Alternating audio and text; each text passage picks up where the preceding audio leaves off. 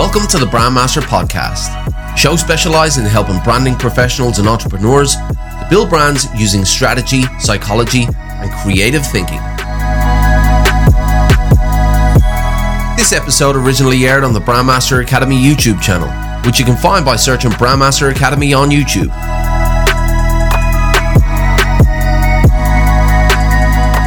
What's up, brand builders? Stephen Hurahan here at brandmasteracademy.com, and in this video you're going to learn what brand voice is and how to develop yours so you can communicate with your audience in a way that feels familiar to them and develop a relationship based on human connections.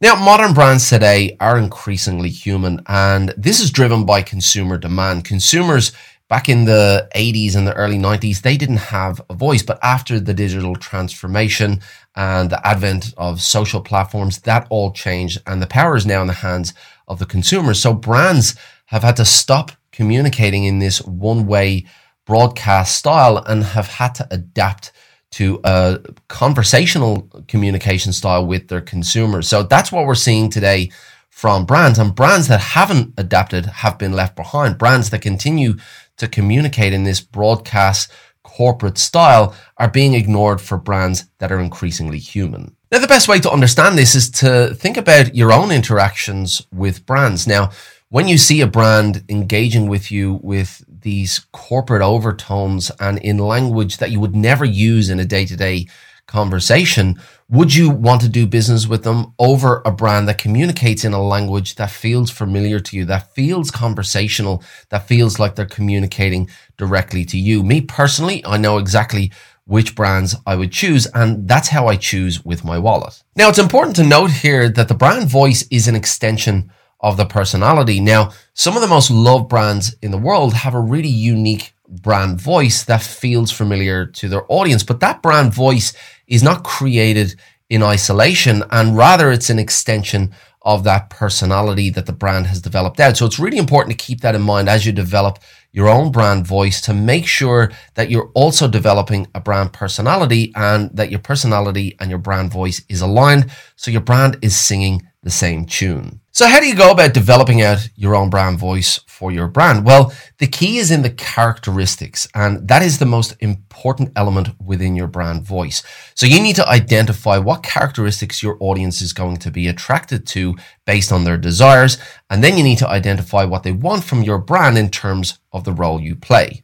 Now, if that's not clear enough for you, I'll give you a 4-step framework that you can use to develop out your brand voice. Step number 1, identify the characteristics that your audience is attracted to. Now, I use brand archetypes for this exercise. Now, if you haven't come across brand archetypes or you don't know how to use them, I'll leave a link in the description below, and I'll leave a card above as well, and that will explain it all for you. But that will help you to identify what archetype your audience is most aligned to and what characteristics they're most attracted to. Step number 2, identify what they want from their brand. So different people will want different things from their brands, and they'll want the brands in their lives to play different roles. So do they want to feel secure or safe, or do they want to feel excited or exhilarated or successful or educated? What is it that they want from your brand? Because the role that your brand plays will determine how your brand behaves. Step number 3, align your brand with an archetype. So here you're taking what they're attracted to and you're taking the role that they want from your brand,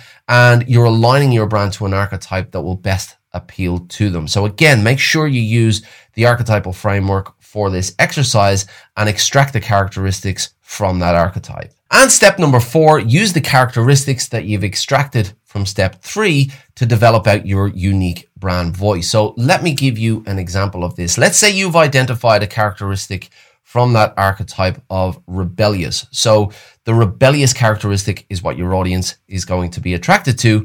Then you develop out your brand voice based off of that characteristic. So it might be gritty or rough, or it might have a no-nonsense approach.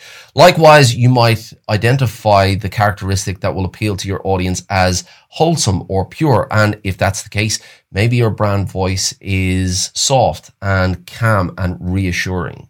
Now, the reality is that brand voice is becoming increasingly important in any brand strategy. And the reason for this is that we are tired of all of this push marketing. We are tired of this corporate communication and entities and brands communicating to us as if we're robots. We're not robots, we're people.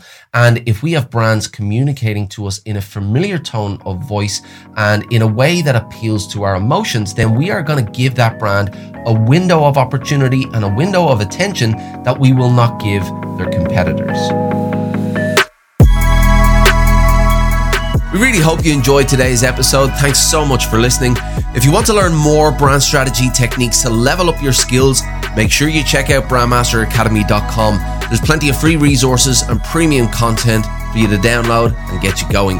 If you'd like to join our Facebook group full of like-minded brand strategists, all learning from each other, then find us by searching for the Brand Strategy Community, where you can find exclusive content for members as well. If you enjoyed this content, please be sure to give us an honest review on iTunes, Stitcher, or wherever you listened, and make sure you tune in for the next episode of the Brandmaster Podcast.